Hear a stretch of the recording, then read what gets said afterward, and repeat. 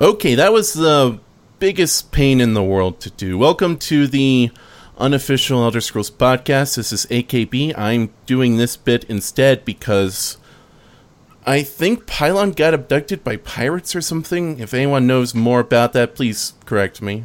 Vacation cruise. So we're going with the pirate theory. Right. There's a lot that has happened this week, and we are literally going to go right into it, into our scholarly pursuits. That was the intro, nothing more. Goodbye.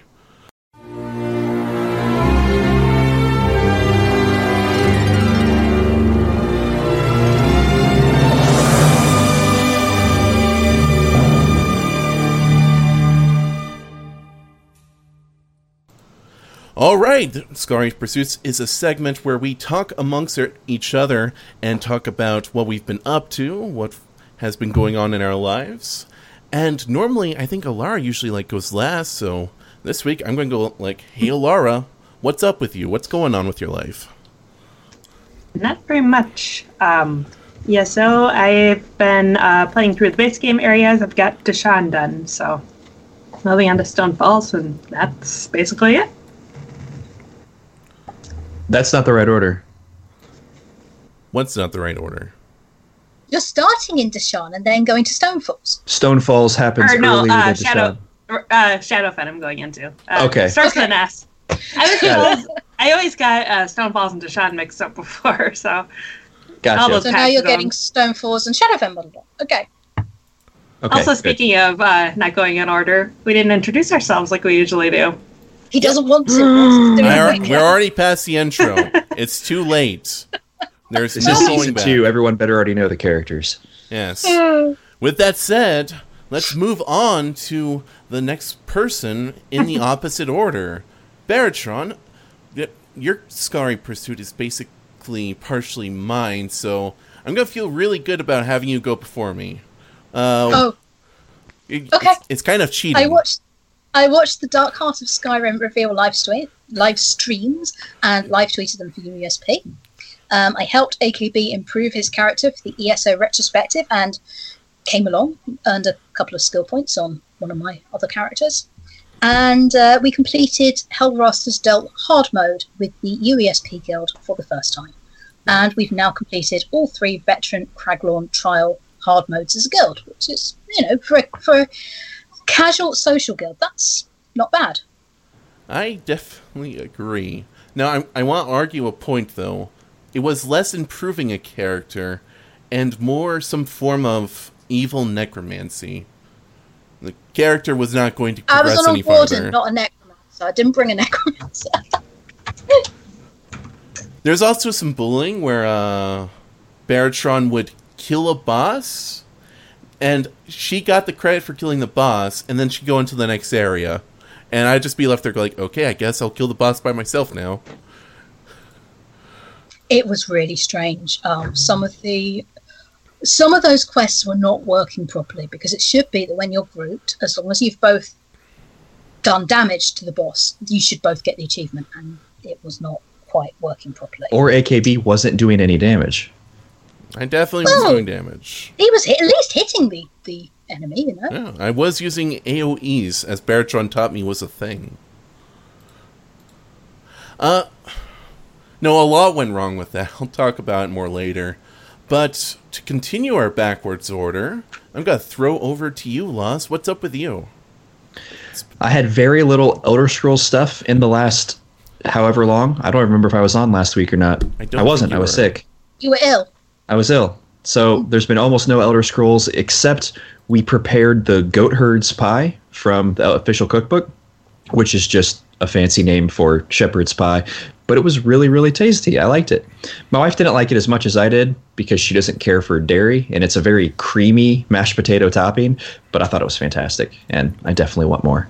Again, that cookbook has got really good stuff in it, and it's inspiring us to cook more than we typically do. It's for a very nerdy reason, but hey, it's nice, it's affordable, I love it. You should check out the cookbook. And Kiz, who got put in our top corner because everyone else was set up to go in the other corners already, but then that didn't work, so I had to like rip out the wiring of it and shove in different wires so everyone's camera would be here. So Kiz, what's up with you in the top corner up there? What's going on? I think since I was last here, I think I've done some more streams with you. Some even vaguely on time, rather than a little late. And other than that, I went looking through the CSS of the wiki for a week, trying to figure out what it was doing. Yeah. As for myself, I'm glad that Baratron and Kiz were here.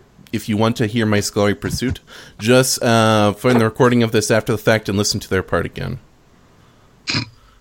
No, I'll talk about it. So, for the ESO thing, besides that whole thing with the bosses, there was these other really, really terrible problem. I finally caved into decided to listen to some of the NPCs talk and everything, going like, okay, I'll let everyone see what that's like, if they haven't. And Baratron just smashed through it because she's seen it like 5 times already. Somehow, that counted for me, every time. I have no clue why. It was a very unfortunate experience, though. Beyond that, it's all been... I don't want to say swell. It hasn't been terrible, though.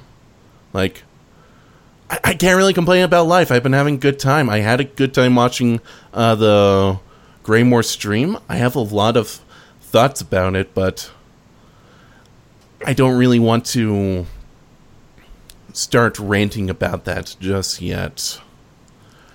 With all that said, that's all of us. We got this done in like 12 minutes.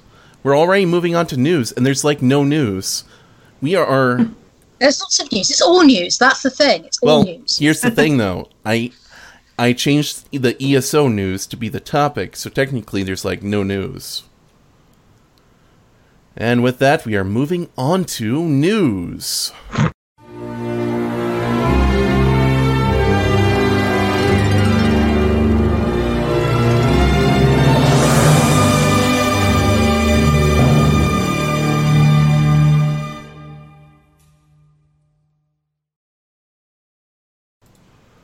Alright, welcome to the news, where we are going to be talking about what news we have. And the news is, the USB is continuing our streaming. That was it. Not counting all the ESO stuff, nothing really happened this week with any of the other games, as far as I saw. I'll throw to the group, though, did you guys see anything actually? But the continuing tradition of Legends having weekend events that happen after our stream and then over before our next stream. There was a gauntlet over the weekend. It was I think they called it the Ballista Gauntlet.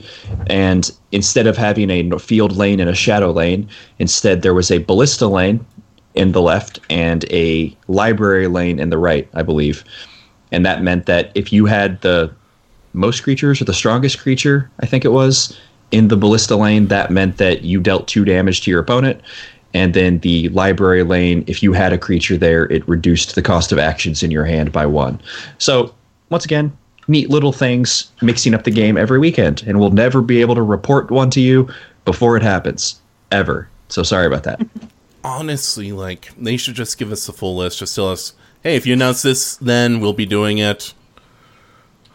There's no reason not to. They should just move the announcements to Monday, unless coming up with the gauntlets is so last minute that they can't have them confirmed until Thursday or Wednesday, whenever they do release it. It would be nice if they announced them on Monday, though. With that said, did you actually take part in the gauntlet? I did not. This weekend was once again a busy one for me for unrelated to Elder Scrolls reasons. I think the last one you did, you were ranking like 1,000 something. And you're just grinding it for a mission. Yeah, that might have been right before the one I was sick for, so I didn't talk about it. So that one was I don't remember what the event was, but they had a special art that they were releasing for it. And so each run through gave you 1 premium alternate art for a card, for Divine Fervor, I think it was. And I decided I really wanted that. So I found a deck and I played through 1.5 full runs and did really well. and then I just conceded the rest of my matches, including a third run of nothing but concedes, just so I can get my cards. And I ended up placing like 1,060 or something total. So I just missed top 1,000, and that's because I decided to do other things with my weekend and conceded a bunch. Actually, if I had just started the third run and not conceded at all, I might have gotten a better enough score to be in the top 1,000. I mean, well, I think it is telling, though, like, that's basically our hallmark for how many people are still interested in it. That's true.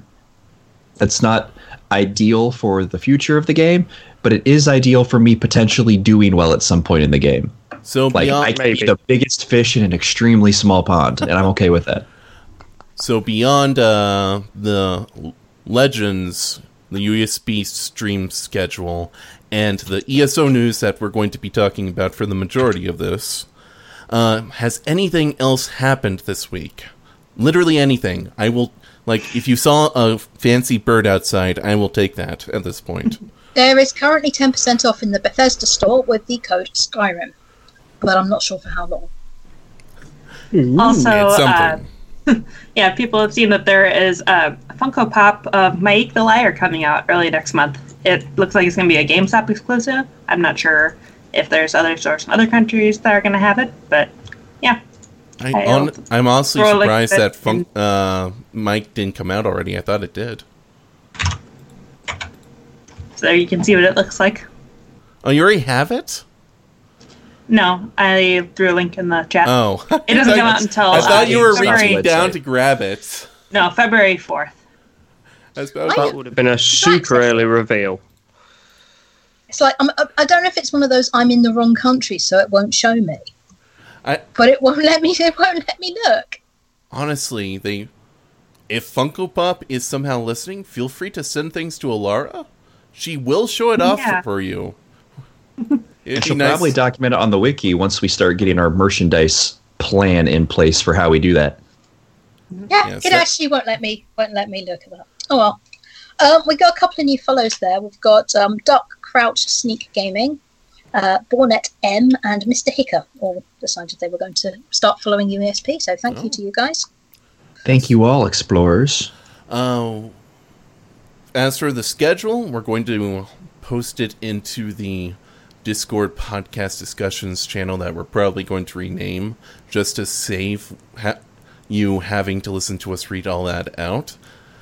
So unless someone has like another thing to bring up in like 5 seconds, we're moving on to the actual topic, which is whatever is going on with these vampires.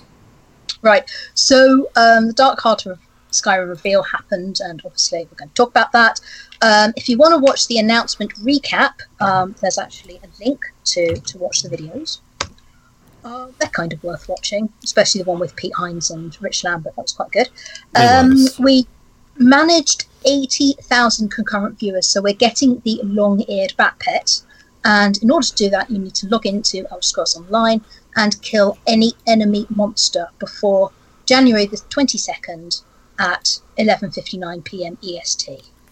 So that's the next 2 days. We completely forgot to look up what was this goals from last year, I believe, because this was such a high jump over what they expected last year. Last year, I could swear it was 30,000, 60,000. That's what I thought it was. And it was this year. It was 80,000 and 150,000. I understand, like, ESO is a popular game, and I would say its community is on the growing side instead of declining. But $150,000 for that plunge, that's just insane. That's like, it would have been one of the top stream events of the year if they actually managed to hit that. Like, I can't imagine. I don't understand the logic behind it, is what I'm saying. An awful lot depends on the actual time of the stream as well. If I remember rightly... Oh, it's a Thursday. Yeah. Yeah, but last year's, I think, was at a very good time for Europe, but a terrible time for the US. Yes. Whereas it was definitely not this year.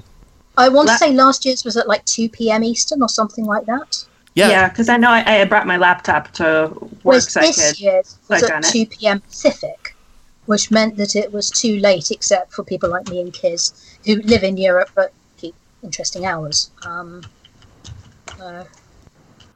Well, yeah, I mean, Johnson's saying he thinks they just didn't want to do it, so he sets it super high. But apparently they're doing it anyway. They're going to do the Snow Bear Plunge. Well, I Yeah, figured they are. if we had hit the 80,000, they were going to concede and say it. I still don't exactly understand the math of how they said we had 100, well, over 80,000. Like, I was watching it live. It was like 50,000 on the main one. YouTube was like 5,000 at its peak. Mixer was like 1,500. Then they had like 8 Offspring ones, which had between like a few hundred to a few thousand.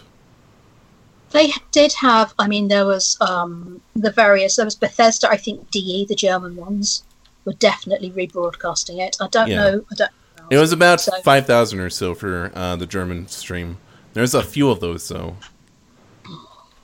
I don't understand the math. I will take their word on it, though. Maybe they included the people who were physically there. Who knows? Maybe have the been one people way of doing it. Yeah. That's basically what I'm saying. I don't have the numbers. I'm not going to argue with them saying I got a free thing. But Yeah, we got a free thing. Well, you won't get a free thing unless you log in and kill a monster. that is the important part to That's remember. true.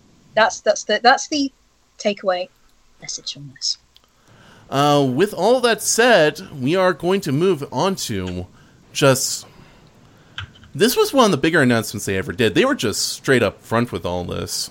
We're going right into the Dark Heart of Skyrim news. Finally breaking it all down.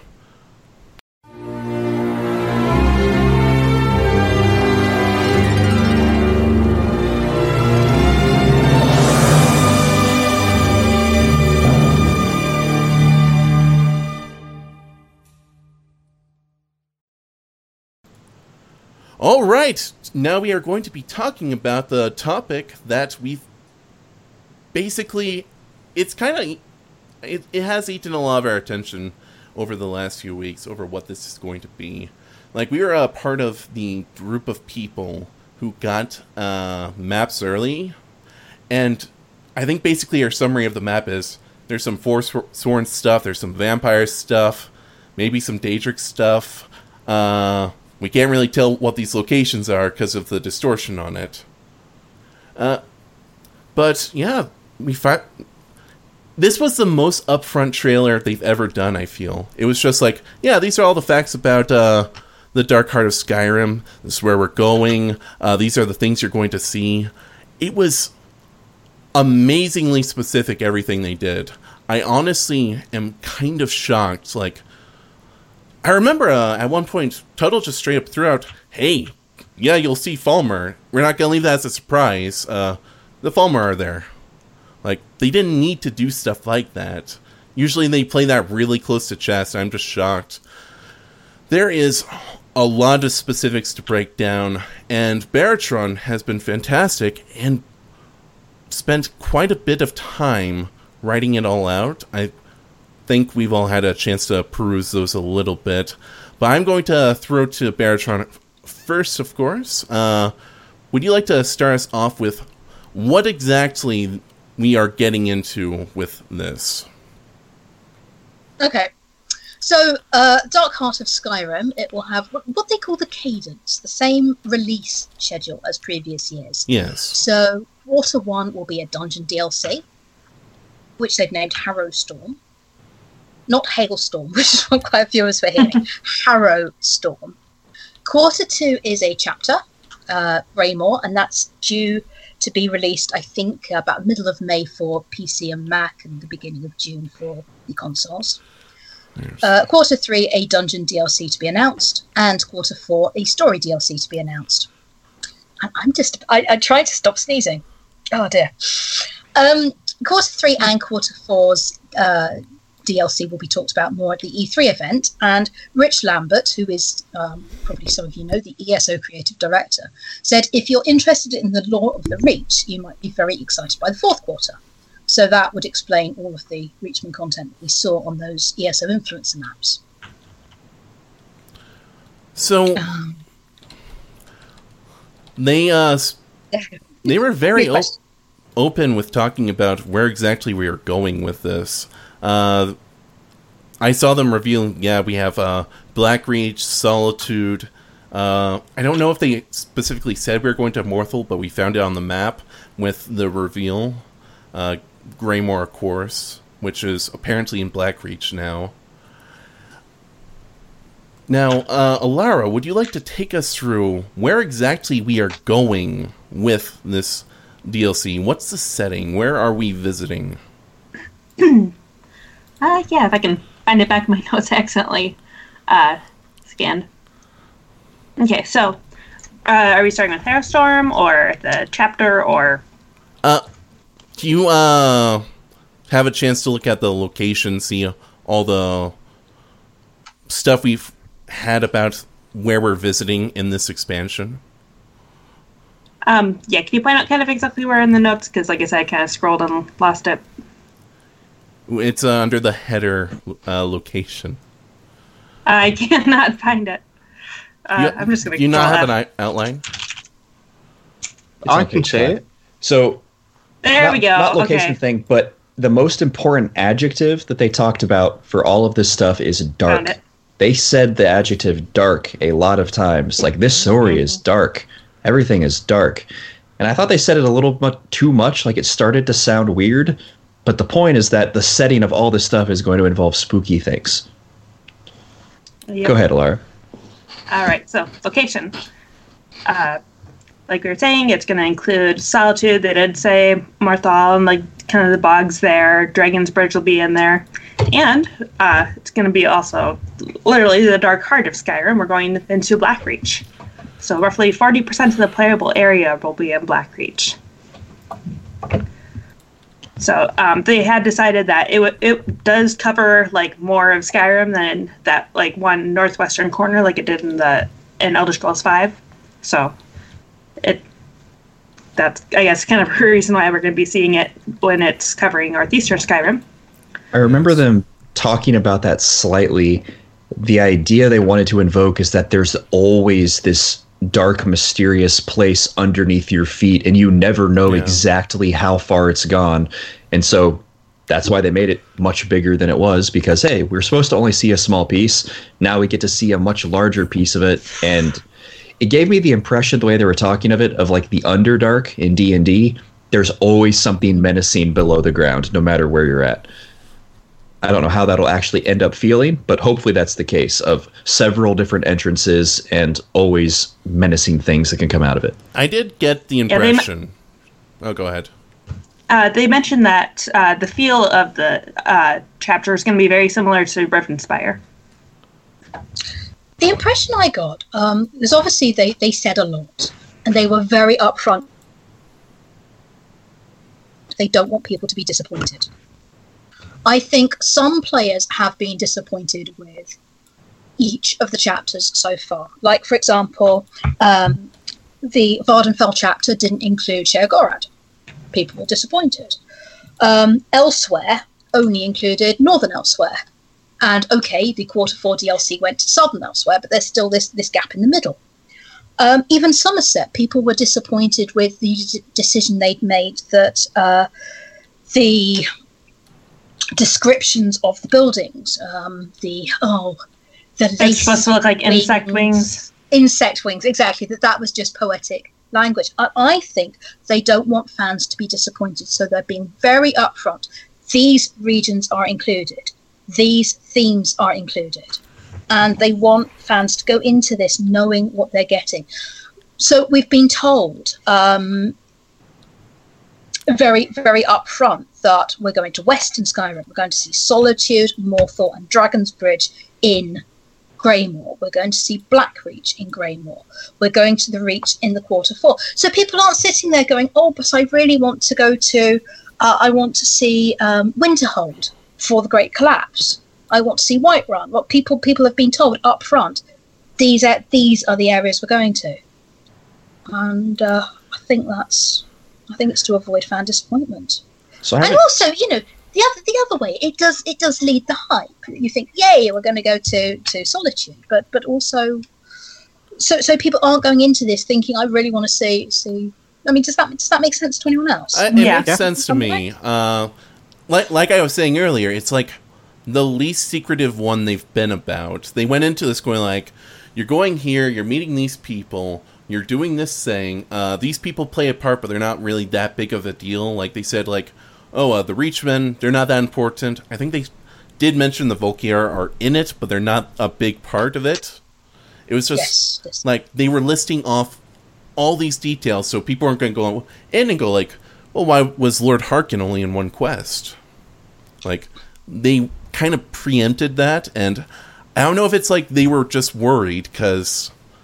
And I do feel it's partially because Bethesda's been really slapped around recently by bad press, so they want to be very specific. Or if it's just, they want to be honest with us, they want to be just upfront. I mean, Pete and Rich as well, they did say, don't forget it's 1,000 years between Elder Scrolls 1 Arena. So, we're going to Skyrim, but the locations aren't going to be exactly the same. And they did as well in the post show. And the ESO Live they did after that, they explained that they haven't done what they did for Vardenfell, where they took the height map from Elder Scrolls 3 Morrowind and literally copied it. They've made the decision that the landscape is going to be different. I noticed that too, and I absolutely applaud them for that, because one, Western Skyrim is an absolute mess in the actual Skyrim map, in my opinion. Like, Solitude's good and all, but, like, most of that's garbage, let's face it. But, seriously, that's going to fix some of our biggest concerns with... We're not going to have to go into and go like, oh, well, this location is slightly different. We're going like, yeah, we already told you. It's different. Don't worry about it. Makes sense. I haven't sat down and looked at what the map looks like. What sections... Like, is there a clearly defined area that we know these things won't be in it and these things will? Like, I presume any cities that we haven't covered, if they haven't mentioned them, they're not going to be in it. But is there, like, a huge stretch of middle Skyrim that's not covered? Or is it a thinner stretch? They didn't really completely specify, but they did mention that Labyrinthian will be in there as a public dungeon, and Shadowgreen Cavern will be in there as a delve. And that's really about as far as middle Skyrim that they talked about. They haven't really said anything about any other towns or so if AKB had to guess and he drew a line with his mouse right now on the map, roughly where would be the border for Western Skyrim? They're going to cut out this section right here. That section we're not going to. Where's the Reach at? The Reach is going to be here. My not knowing anything. The Reach is that entire middle section? Far west. Yes. The Reach is the far west. Oh, okay. Remember, there's a delay. Right, there's a delay. My bad. Okay. It kind of, at the border of, like, the High Rock region is part of the Reach still. Got it. I'm showing my Skyrim neophyteness. I've read a whole lot of lore books, but haven't played a lot of the game. That's fine. Yeah. Go ahead. No. I was So the other important thing we have to talk about, of course, is that we're specifically... I know we said it. We're going to Western Skyrim. As the map shows, like, Eastern Skyrim's already been in the game for the most part. Eastern Skyrim is also part of the Pact. Western Skyrim is currently having a civil war with Eastern Skyrim over who's High King. So it's a different region, different people are in charge. I didn't actually hear that. They're actively at war, or there's just political tension? I didn't... I think there was part of the quest line, like a secret maneuver from the west to assassinate the king so that they could annex it. But it's not... I think it was more of a civil war, Cold War kind of scenario.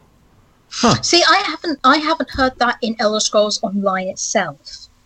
I think that maybe, if it's anywhere...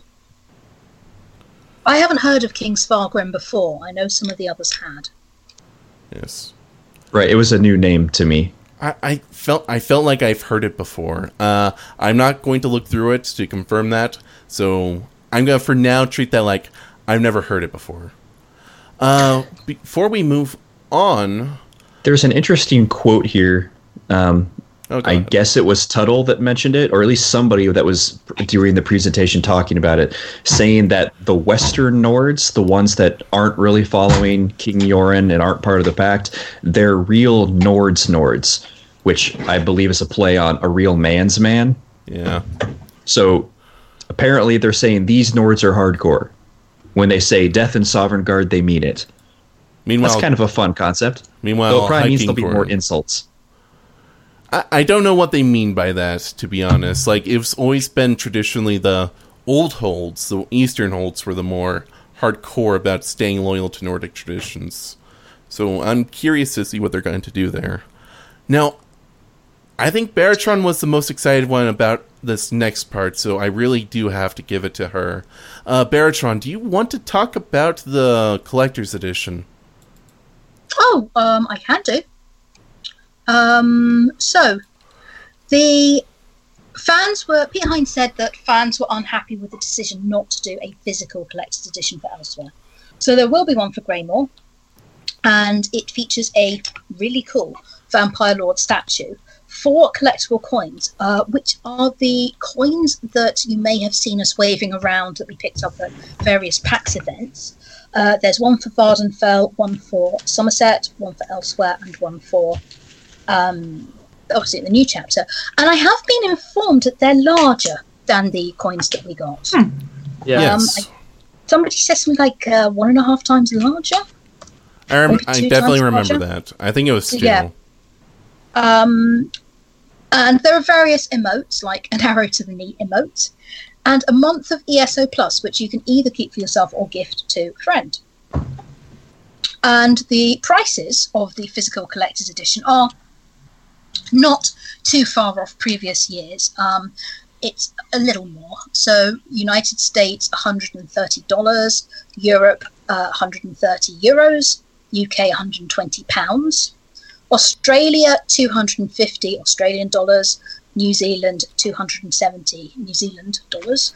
And no price available for Canada yet, which is a little odd, but the physical CE price does depend on the local retailer, and when we click through the site, it doesn't actually give us a link to Canada yet, so can't tell you that. Now, the other thing that's really important is that the physical collector's edition is upgrade only. So the assumption is if you buy the physical collector's edition, you already own the game.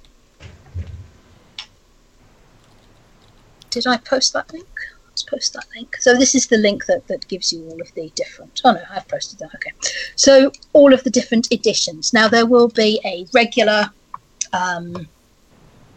version of Greymoor that's upgrade only. There will be Greymoor, including Elder Scrolls Online. There will be a digital collector's edition of Greymoor that's upgrade only, and another version, digital collector's edition that is including the game. Now, be very, very careful when you do this because it's available for pre-order.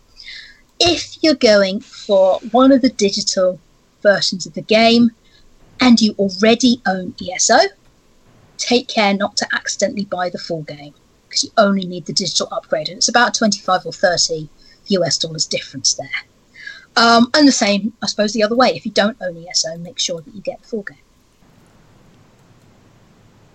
Now, does anyone here get the collector's edition? Who has? Yes. Barrett. I have it pre-ordered. Yeah. You pre-ordered it? What about you, Lost and Kiz? I do not. The only DLC I have is the one that was given out for free, and the one that you got is because you wanted me to stream with you. Yeah. Did you ever actually do that stream? Yeah, the Dragon Slaying one. We did that together. Oh yeah, I remember. So no, I'm still in base game as far as story goes, so I've not done the DLCs. And I like Elder Scrolls stuff, but my trinkets budget goes to Zelda. Yeah. All right. By the way, if you're looking at ordering it, the Bethesda store is asking like $35 shipping. So I would recommend other retailers if it is cheaper. Okay, I know it's next in our notes, but I'm going to skip over to Antiquities. I want to go into the vampires last because I think those will be... I don't want to say most argumentative topic. Did you intend to talk about Harrowstorm, which is technically the first chapter? Sorry, no, the first. I don't know what word to use because chapter. It's the current, It's the first episode of the story that is the entire year-long Dark Heart of Skyrim story. Do you want to talk about that now or later? Later. Okay. I want to talk about the antiquities. It's the new. I think it was it 2 skill lines? Apparently, it's 2 skill lines. Yes. And I'm very curious what they are doing with that. It's the new thing. Basically, it's a new single-player focused experience. It's another mini game like lockpicking or, I guess, fishing. ESO doesn't have many mini games. This is like, I guess, really mini game 3 if you think about it. You're going counts as a mini game. It's not much, but those are our examples. Yeah. It's focused around exploring Tamriel, looking for these ancient things. They aren't artifacts, they are antiquities, and gathering them and revealing little lore snippets with them. I don't know how much lore we're getting with them. I don't think we actually saw an example of something you'd find with it, but they pointed out, like, these things are all over Tamriel. It's going to be designed to work with all the zones that currently exist. Did anyone have a chance to look at that section and would like to talk about it? One thing I do remember them saying is that, it's possible to find things like this is, from a previous era, or this is from, like, in Redguard zones, you might find something from ancient Yokuda. They also did say, though, like, everything else in Elder Scrolls, it's not a 100% like, this is it. This is going to be instead, like, the characters think it's, that, so. Like everything else in the series, there's some leeway there. Yeah, so as you find items, different characters are going to add text to a journal, giving their scholarly insights to explain what they think the item is. So they might not be right. Be conflicting accounts, or is there only going to be one account per item? That was not made clear. We don't know. Okay. So they mentioned that Gabrielle Benele, I don't know if that's the right pronunciation, but she's going to be involved in this overall structure of the system, right? She's going to be one of the main people you interact with. Just like there are characters that are recurring for dungeons, she's going to be an antiquities-based character now, which is cool. I always enjoy tying things in to the actual world, even if it's just a small, relatively simple idea. I like that we're actually working with a scholar, and that's where the lore comes from on them. Item descriptions are fine, but this is even better. Well, I'm glad it's her and not Narcissus Dran. Narcissus Dran is back, though, too. Yeah, apparently he is now. Just not part of this, right? Yeah. He wouldn't help us with this, is the thing. Gabriel would. I didn't hear when the devs were talking about this part, but I saw it in the notes here. They've got mini games involved in how you do this, like you said, but they're things like Minesweeper. Like some sort of skill-based thing with some logic involved. And I'm presuming that since you said there are skill lines, there's actually stuff you improve that makes you better able to work with the game. I don't know if they talked about that at all. From this point of view, there has been nothing in ESO before that's a minigame like this. I mean, to describe lockpicking or enchanting as a minigame is trite, really, in comparison. The impression I've got is this is actually what a person would think of as a minigame, like a game that you might play on your phone or something like that. Yeah, they mentioned that it would be like you'd use this item called the Antiquarian's Eye to find out where the antiquity is hidden, and the scrying would involve a color and shape match game. And they were asking if it's going to be accessible to colorblind players, and they said, yep, that's why it's color and shape. So it does sound like it's something very different from what we've seen before in the game. And that's the tracker just to figure out where it's at. And then the Minesweeper one is that's a matching game. Yeah, the digging, excavating or digging. They said it's Minecraft or Minesweeper influenced. Those are two very different games. Yeah. Well, similar names, I guess both very have different squares. games. I'll give them that they both have squares. So I don't know. They both have mine in the name. I don't know if it's one of the ones they're doing, but they showed a cool picture of this person holding up like a golden dragon skull with ruby eyes and examining it, which is evocative. That's a really good picture for it. That's from this Antiquities system. I don't know if they talked about what that item is or if it's just a cool picture to go with it. The only So- oh, go ahead. Go ahead. I was going to ask, what are some of the examples they gave of what Antiquities can do? I don't think we talked about that yet, unless I zoned out. They mentioned it'll have something to do with lore snip. You'll get lore snippets with it. Beyond that, I don't know what this is actually doing. They mentioned something about mythic gear being tied to it, which is like a nice little buff for people who use this skill line. I don't really know how much this flows into the rest of the game, though. Right. Oh, I see. The Antiquities. relics will be unique collectibles such as furnishings and mementos, Right. cosmetics, a new mount, and even siege weapons for PvP. Are those consumable, or do you get it and then you always have it? Well, siege weapons for PvP are usually consumable, but maybe this will be a special one that isn't. I don't know. Just really expensive or something? Maybe. Huh. And the deal with the mythic gear is you can only wear one mythic item at a time. So mythic gear is one of the categories of Antiquities? Yes. Got it. Okay. And these mythic items only come in gold quality and at CP 160, which is the current gear cap. And they include a heavy armor piece, which restores magicka when you block.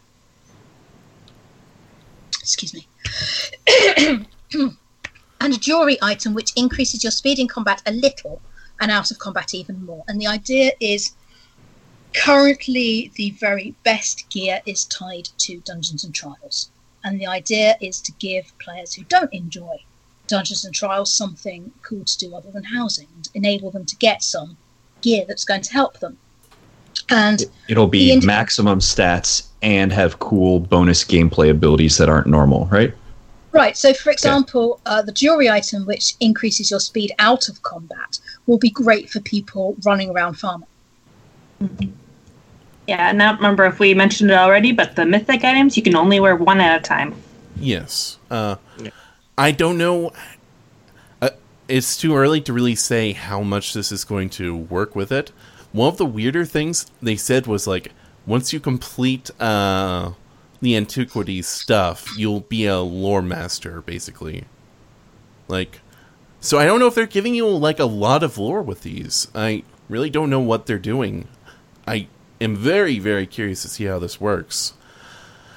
So, we are going to keep ignoring vampirism for another moment.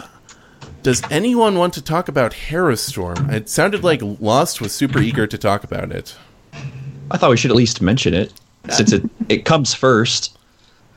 Go ahead, mention it. This is your chance. Your one golden moment. Everyone should hopefully be aware by now, but they're intending to have year-long integrated stories. Instead of each quarter having its own separate thing, everything is an episode in one connected story. How connected they are, I'm sure it varies. I don't know if you necessarily have to play it to get the story.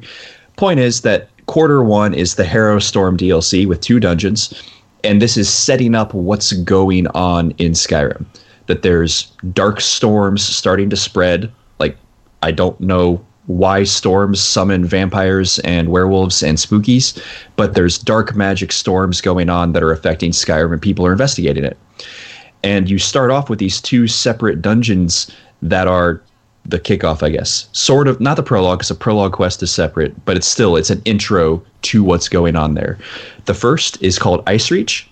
You're going to an island that's in the Sea of Ghost, which is icy, and so there's going to be ice. There's a witch's coven that lives there, and each of them specializes in different magic types. I don't know who this is, but there's a character named Drada, I believe, who must be a boss from Direfrost Keep. That person's also from this island. What they've been trying to do is to finish off the stories. Because some of the Elder Scrolls Online dungeons have a part 1 and a part 2, and then others don't. So Selene from Selene's Web popped up again in Lair of Marsalok. Thariah from Volenfell popped up again in the 2 intro dungeons for the Year of the Dragon. And Droda obviously is a character from Direfrost Keep. She's a witch, an ice witch. Oh, she's not a boss. Okay, a good person. No. she's absolutely a boss. Oh, okay. My bad. Yeah. She is absolutely. She's absolutely a boss. I thought you said she was a nice witch. No, ice. That's That's my bad. Ice So witch. close. An You're complaining ice about witch, ice. not a nice witch. Okay. We're clear. I apologise for being British without due care and attention at 2:50 in the morning. Right.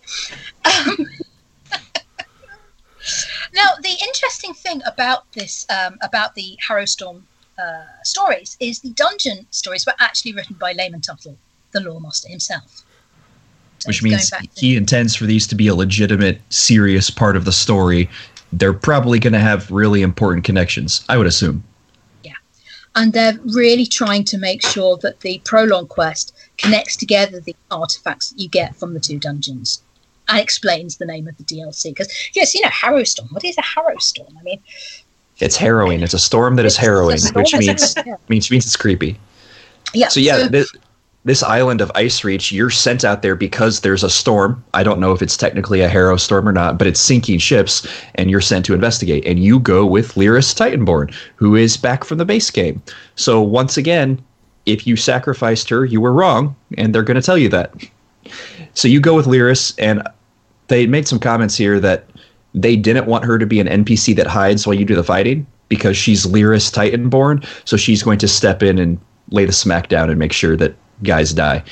I don't know how that works. I don't know if she can beat the boss without you, but she's supposed to be an effective teammate.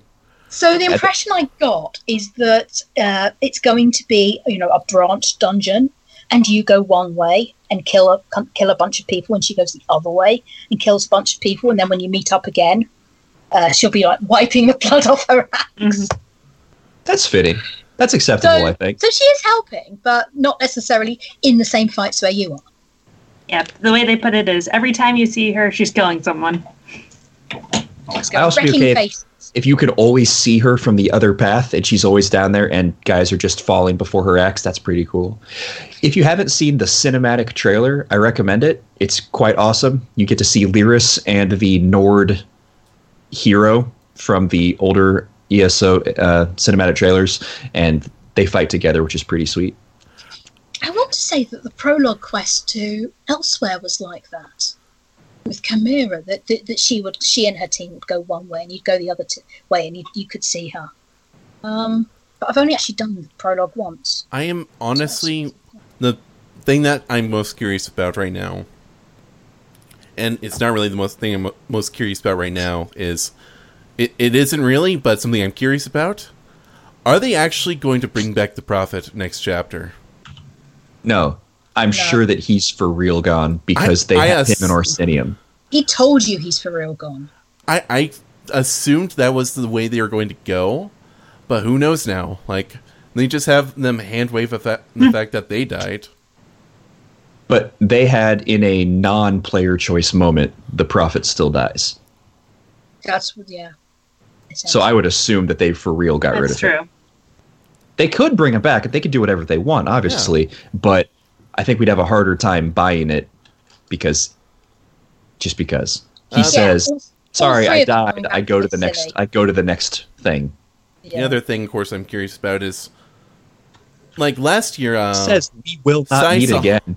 Saisahan was a surprise at the end. If anyone remembers, like he wasn't in the first bit. He shows up just at the very last section of the year. He goes like, "Hey, I'm Saisahan. Remember me?"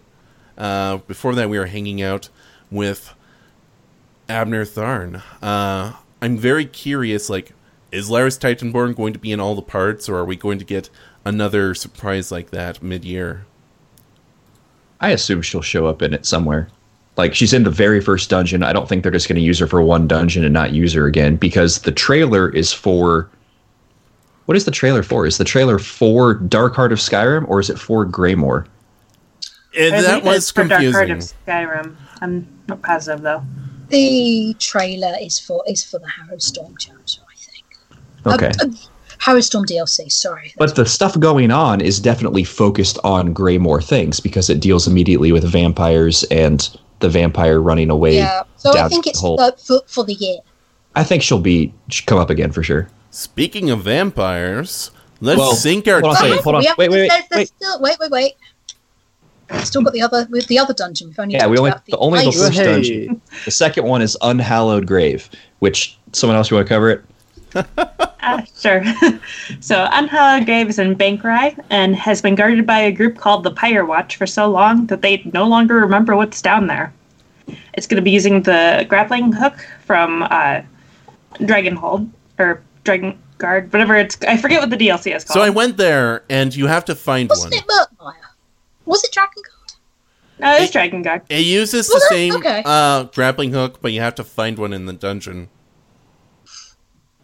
Like, as you So can it's a see on my different screen right grappling hook now, with the same Well, it mechanic. uses the concept, yes, the mechanic of the bow. I have the Unhallowed Grave quest right now, and it's telling me to find a grappling bow, even though I have already done the Dragon Guard stuff. You didn't just bring it with you. Yeah. Why would I need that again? So, yeah, this dungeon is in a deep dark cave, and you're tasked with learning what the heck is going on. They said there's some secrets in the dungeon, so you should take a long look around. And you'll be getting some, for the other dungeon as well, completing Ice Reach on Veteran gives you Lyr's Titanborn's Battle Axe style. Completing Unhallowed Grave on Veteran gives you a set of body markings. And there might be other stuff, they said. I start as I showed earlier. I'm not good enough to have already completed it by myself. I'm sorry, I'm not day one. I'm not day one DLC solo dungeon runner good yet, but it appeared to be vampire related. Whatever's down there, there was vampires introducing you to it. I got very heavy something involving vampires impression going on with Unhallowed Grave. The name even sounds like it has to do with vampires. Definitely with undead, like, no doubt. Yes. Is that story vaguely similar to the Dawn Guard? Speaking of vaguely similar to the Dawn Guard, we That's have a real to question. Sorry, just one thing to point out is that the Harrow Storm is on PTS now, which is Yes. how come AKB is playing it, and there is the patch overhaul, so everyone will have to re-download the entire ESO game. That was painful. So, if you are on limited bandwidth, be aware that at the start of the PTS cycles are usually around five weeks or so. So about nearly end of February, you are going to have this massive download, which will be 55 apparently gigabytes. apparently it's 68.55 gigabytes. So that might be for the download and the unpacking. That's how much free hard disk space you need. It was a very annoying thing to discover. Yeah, I think the actual download is about 55.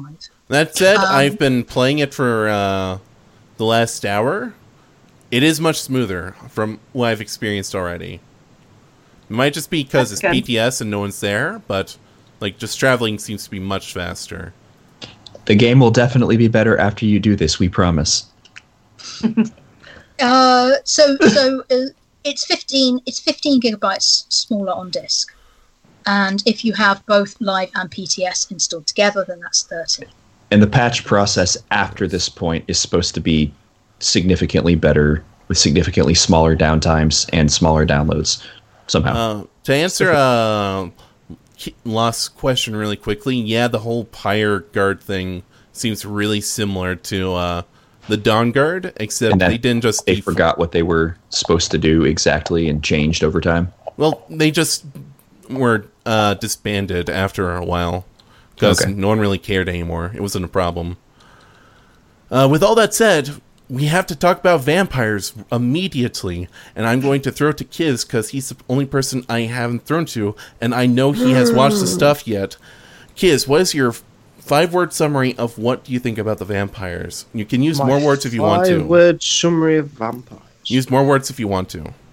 He just used 5 words. He's done. Yep, done.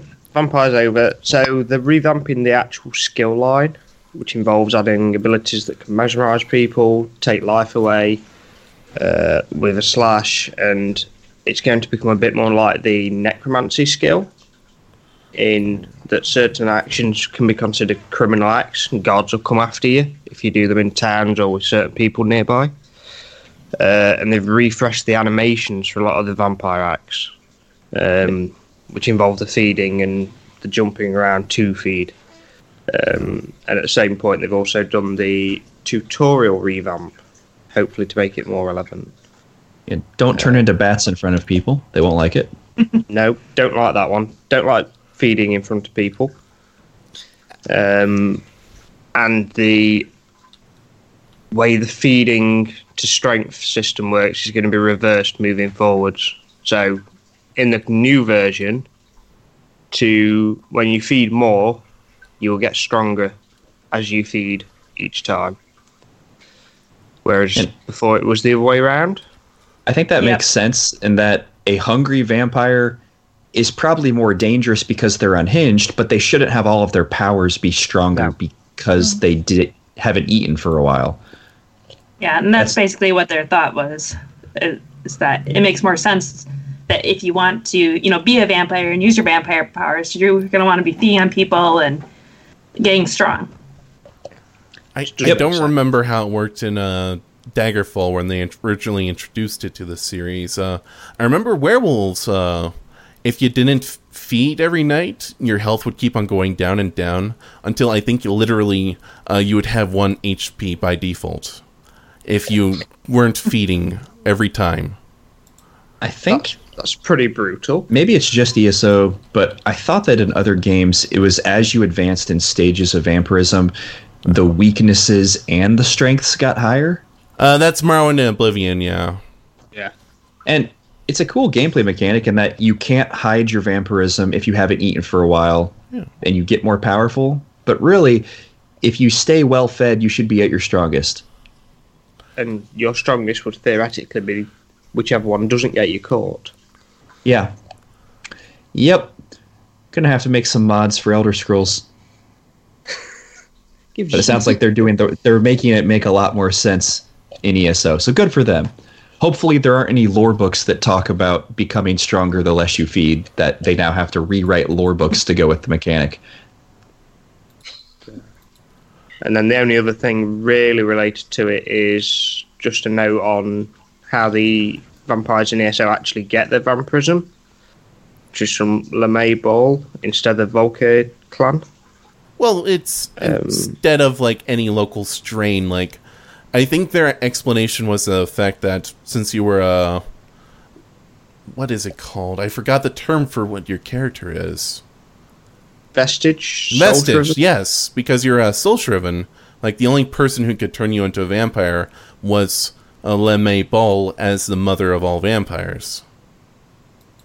So it says that is there currently a ultimate for vampires, and if so, what is it? Ooh, is it Bat Swarm? I think Maybe there is, but there are. It's not very replacing exciting. that. They say the new one is going to be Blood Scion, which I guess looks like or functions similarly to Vampire Lord in Skyrim, or I guess in Dawnguard, but it's not a Vampire Lord technically because it's not a Volkihar clan. You are a Blood Scion. You're straight from LeMay Ball. Bat Swarm is the current Not the greatest. Ultimate. Mm-hmm. Vampire only has 2 other skills, right? There's Bat Swarm, there's Mist Cloud, and there's Mist Swarm, Drain Essence. So remote, suck juice from people, turn into smoke, turn into bats. All the important things. You're going to turn into a giant bat monster instead. You're dying, AKB, watch out. I'm fine. Dying on stream is something that we like to do from time to time. So the thing there, they say that the animation of jumping people and feeding, it says it's going to have viscera now. That's always something that's annoyed me when it comes to cool modern day vampires. Why are they actively spilling half of their food? Like vampires that make a mess, I don't get it. Like, why are they so into violence that they don't care about spilling their food on the ground unless they want to lick it up off the ground afterwards? Well, it's a metaphor for a person becoming more bestial and base as their evil nature overtakes them. That's what vampires are. Mm-hmm. Yeah, but Right. we always see like the gentleman Well, we see Dracula like that, and some other vampires like that. They're gentleman vampires.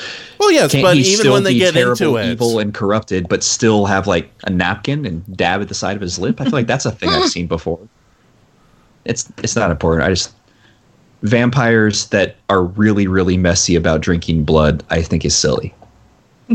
Unless they don't need a full body, if they only need to eat like a quarter of a person's blood, then I guess it's okay. But I think that'd still whatever. kill you. It would still kill you. I'm saying they shouldn't be spilling it everywhere. Like, say I only need to eat a quarter of what's on my plate. Shouldn't stick my face in it and just like throw all the food scattering everywhere. I don't know. Like if you only took a quarter of a person's blood, they might stay alive long enough for you to eat the next day. If you spill it all on the ground, sorry, we don't need to talk about this anymore. Continue on, someone else. No, I insist we continue talking about it because we have an expert on all things biology here.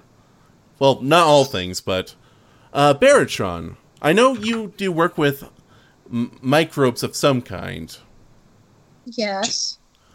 Well, do you think a human could survive a day after losing a quarter of their blood? I have no idea. Well, there you have it. Certainly. It's an Could unknown have medical no, fact. right. A quarter of its blood? Listen. So humans supposedly have 8 pints of blood. Now, in practice, the amount of blood you've got does actually depend on your body size. But supposedly, adult humans have 8 pints. And when you donate blood, they take a pint. So that's an eighth of your blood. Well, that was 11. And 8 pints. That's what I've always heard, anyway. So they take away 1 extra pint. You're probably going to faint. You're going to need a lot of cookies, but you could still probably make it. Well, there's like the double amounts that you can donate to. Usually it's kind of for larger people that they recommend. You have to be a certain size stuff. So a full-size anyway. man has on average 12 pints. A full-sized woman has about 9 pints. See, it works out. I really just got upset about this when I was watching Castlevania, and these vampires are just like exploding people. And like, they're not even drinking it, they're just exploding people. And I thought they were hungry, so I didn't get it. Oh, okay. It's because American pints are smaller than British pints. Okay. Oh. Yeah. Yeah, American pints are 16 fluid ounces and British Yeah. pints are 20 fluid ounces. Is that really true? Yep. Yes. Why would they That's be always been the different? case. Gallons are different as well. Yeah. What? Gallons just 2 quarts. It's easy. But it's not. I assure you, a British pint is I believe Fine. you. It's just... This is absurd to me. Why? Of all the things that could be different, I don't know why. Yeah, I did not know that before. So, Yeah, so So you, this is you're why they British talk about the pint? British pound?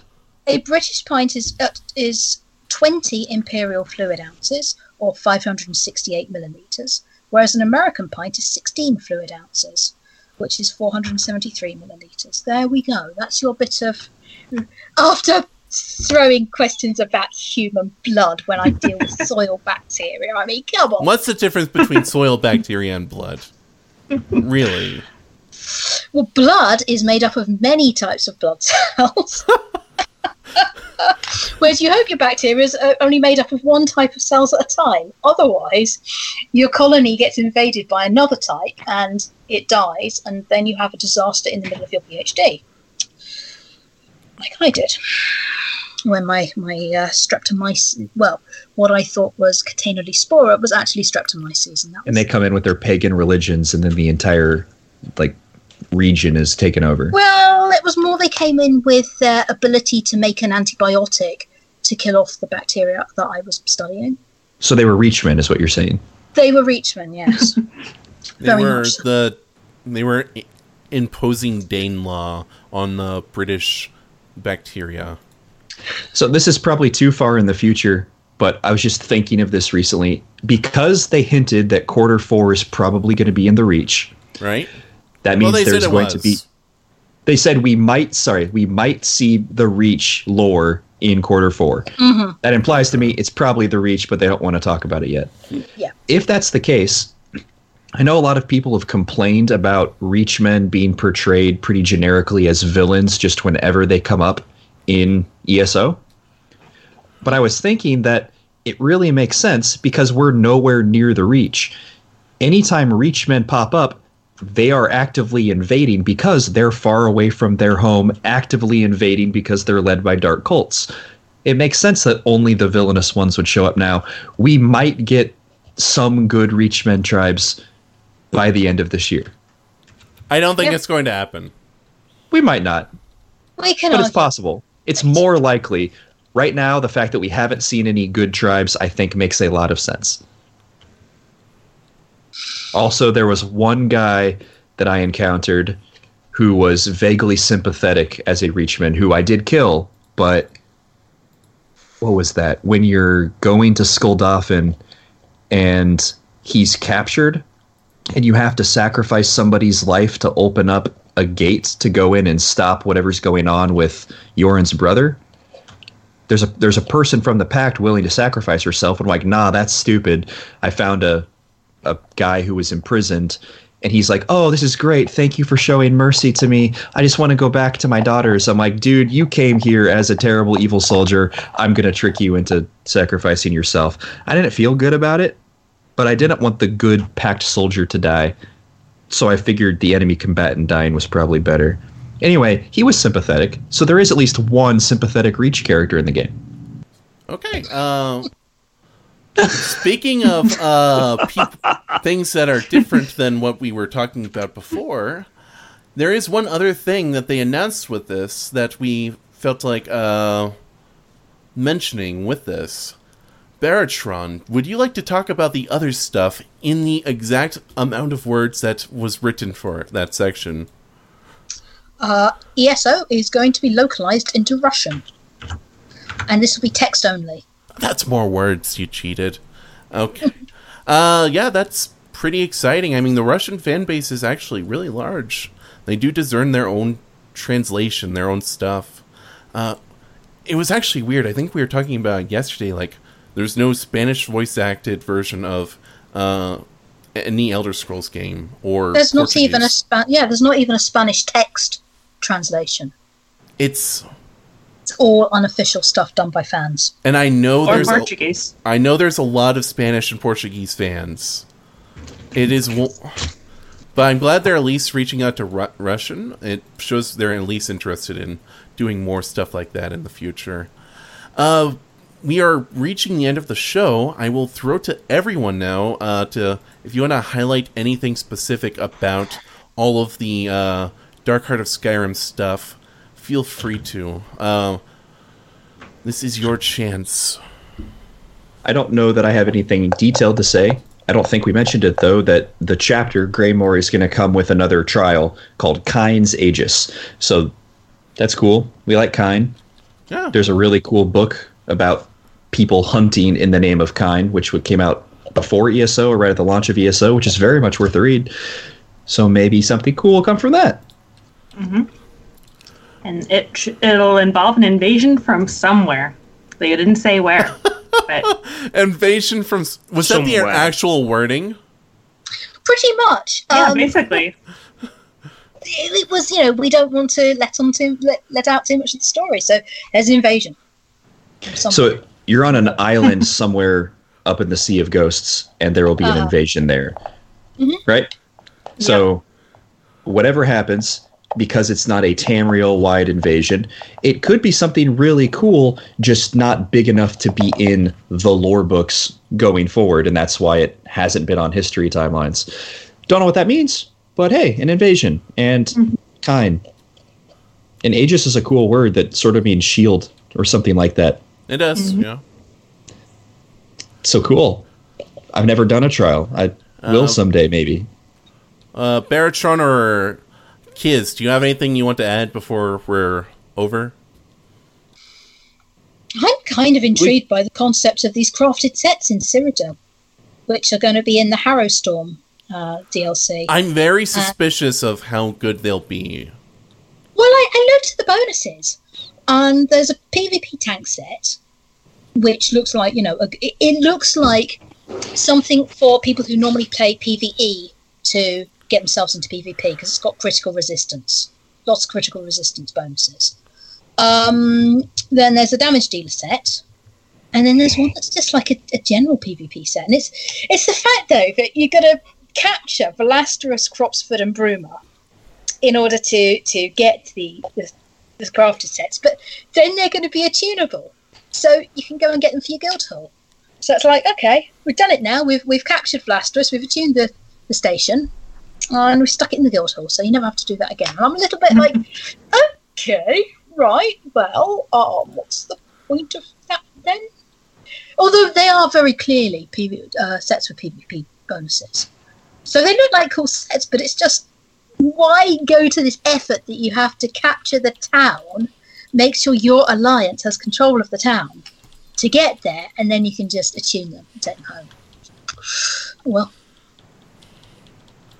Yes. I need to talk to Baratron, since she hooked up AKB with not being in terrible stuff. I need to get my character maxed out and then get a at least competent one set of armor that I can use to play the rest of the game. I don't think you'll have the same problem that we had somehow lost.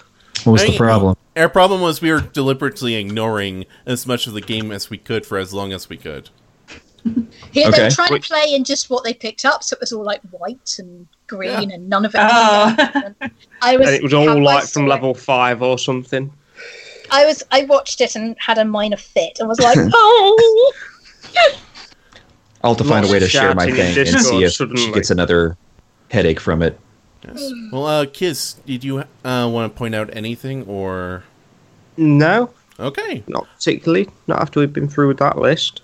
Now, I did want to thank some people for following us. I also saw some questions I wanted to answer. We're going to go into a short post-show to answer those. But thank you all for tuning in for us for the actual show tonight. We will be back next Monday with another podcast. I think Pylon will hopefully be back then. Hopefully we'll have paid his ransom to those pirates who kidnapped him or something. I don't remember what happened. I think Law said it was pirates. Yeah, he paid pirates to take him on a lovely trip, and they're doing a great job. Something no scurvy like involved at all. With that said, I hope you all have wonderful adventures in the Elder Scrolls game series. Guess he normally says adventures in Nern. Yeah, you could have just said Orbis. I was changing it around. Yeah, but you made it